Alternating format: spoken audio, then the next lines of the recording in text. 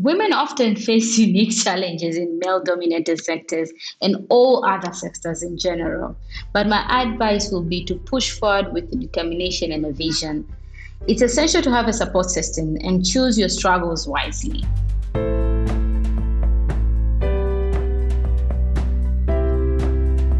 Welcome to Sustainability Leaders. I'm Michael Torrance, Chief Sustainability Officer with BMO Financial Group.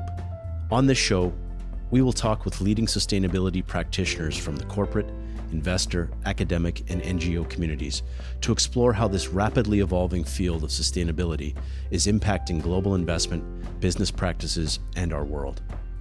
The views expressed here are those of the participants and not those of Bank of Montreal, its affiliates, or subsidiaries.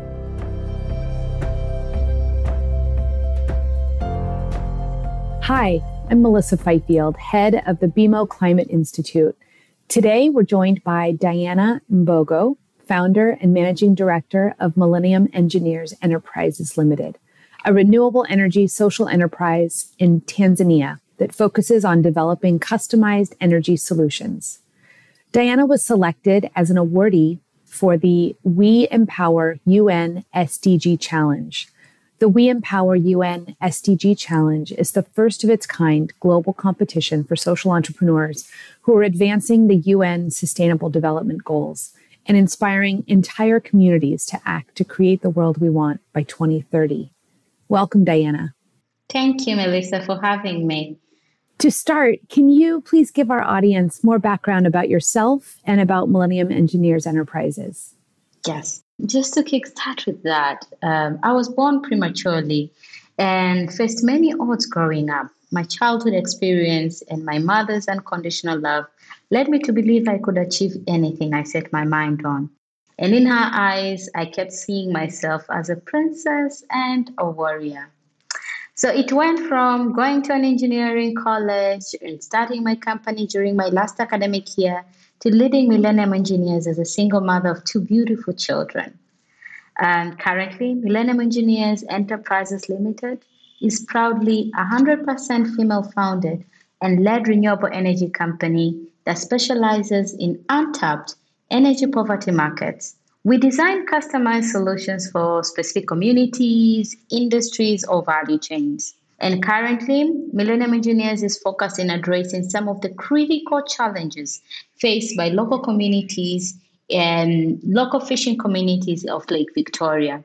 What this entails is a transition of these low-income communities in Lake Victoria away from using pressurized kerosene lamps or LED lead-acid power battery lamps that are usually attached to wooden flotillas towards the use of efficient solar fishing lamps that now float atop recycled plastic flotillas. These conventional methods not only contribute to environmental degradation, but also hinder the economic growth of these communities as well. This transition significantly reduces greenhouse gas emissions from the kerosene and keeps harmful batteries out of Lake Victoria's. But furthermore, it allows for the quiet growth of trees along the shores of Lake Victoria, promoting ecological sustainability. But we went further, considering it's also a women-led enterprise.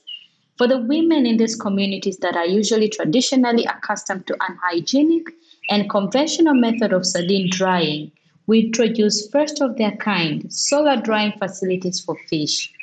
These facilities are groundbreaking across sub-Saharan Africa and can dry a substantial amount of sardines in a single day using 70% less land space.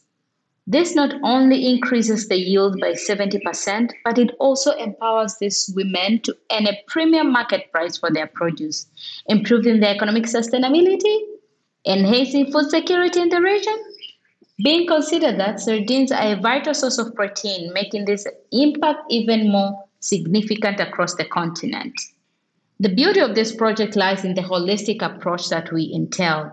It's not just about providing renewable energy solutions, but also understanding that the unique needs, culture, challenges of these communities. Millennium Engineers works closely with these local communities to ensure that the solutions cater to specific requirements, addressing cost efficiency, cultural considerations, efficiency, and environmental sustainability. So that's just more of a quick wrap of Millennium Engineers and my story behind it as well. It's an incredible story. Thank you, Diana. As you were building your business, what factors influenced you to focus on sustainability? The challenges faced by underserved communities due to the lack of access of energy for socioeconomic activities were a significant influence. Just to go about it again, when I started off the company, I really didn't look at it as a social enterprise or a for-profit. I was more of an NGO mindset, but I delved into the energy sector and realized the needs for different approach that addresses the majority of those most impacted, especially women. Our focus on sustainability is driven by our user-centered approach because we believe that involving the beneficiary brings out the best solutions to be approached or adapted. The innovation and the commitment to creating solutions that truly benefit the communities we serve. From your experience, how can women navigate the barriers and challenges they may face when working to participate equally in the economy? Women often face unique challenges in male-dominated sectors and all other sectors in general. But my advice will be to push forward with determination and a vision. It's essential to have a support system and choose your struggles wisely. Surrounding yourself with people who believe in your potential, and as an entrepreneur myself, your vision, even if blurry at times, should always motivate you. Being a scholar to life and learning from the challenges is crucial for professional and personal growth as well. That's great advice. What would your business and perhaps other businesses also working toward a sustainable future need to achieve more widespread impact? On my opinion, to achieve more widespread impact, businesses working towards a sustainable future need to focus on collaboration, innovation, and integrity. We hold those as some of our business values and my personal values as well. Identifying niche markets and energy problems across different industry and communities, then working closely with the target market to design solutions that can lead to the development of innovative, impactful, and sustainable projects. Additionally, sharing findings and best practices within the industry can help drive positive change on a large scale because we can never do it all just alone. We need each other's minds, we need each other's findings, and we need each other to keep pushing the goals that we have for 2030. Absolutely. Finally, it may often feel as if only the biggest actions have the most effect. But from your perspective, what are the ways individuals can have the most impact on climate change? It's truly that every small action counts in the fight against climate change. Every small action counts. And everyone counts. Individuals can make significant impact by adopting sustainable practices in their daily lives, such as reducing energy consumption, minimizing waste, and supporting eco-friendly products and initiatives because they're all out there in our communities. Education and advocacy also plays a crucial role in raising awareness and driving change. And we need to start from the young children to adults and youth as well. By making more informed choices and encouraging others to do the same, individuals can collectively contribute to a more sustainable future, I believe. That's great. Thank you so much, Diana, for joining us today. You're doing incredible work, and we're so grateful to have you. Thank you very much.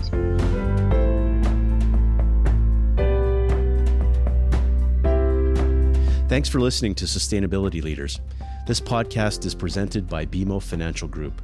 To access all the resources we discussed in today's episode and to see our other podcasts, visit us at bmo.com/sustainability leaders. You can listen and subscribe free to our show on Apple Podcasts or your favorite podcast provider, and we'll greatly appreciate a rating and review and any feedback that you might have. Our show and resources are produced with support from BMO's marketing team and Puddle Creative. Until next time, I'm Michael Torrance. Have a great week. For BMO disclosures, please visit bmocm.com/podcast/disclaimer.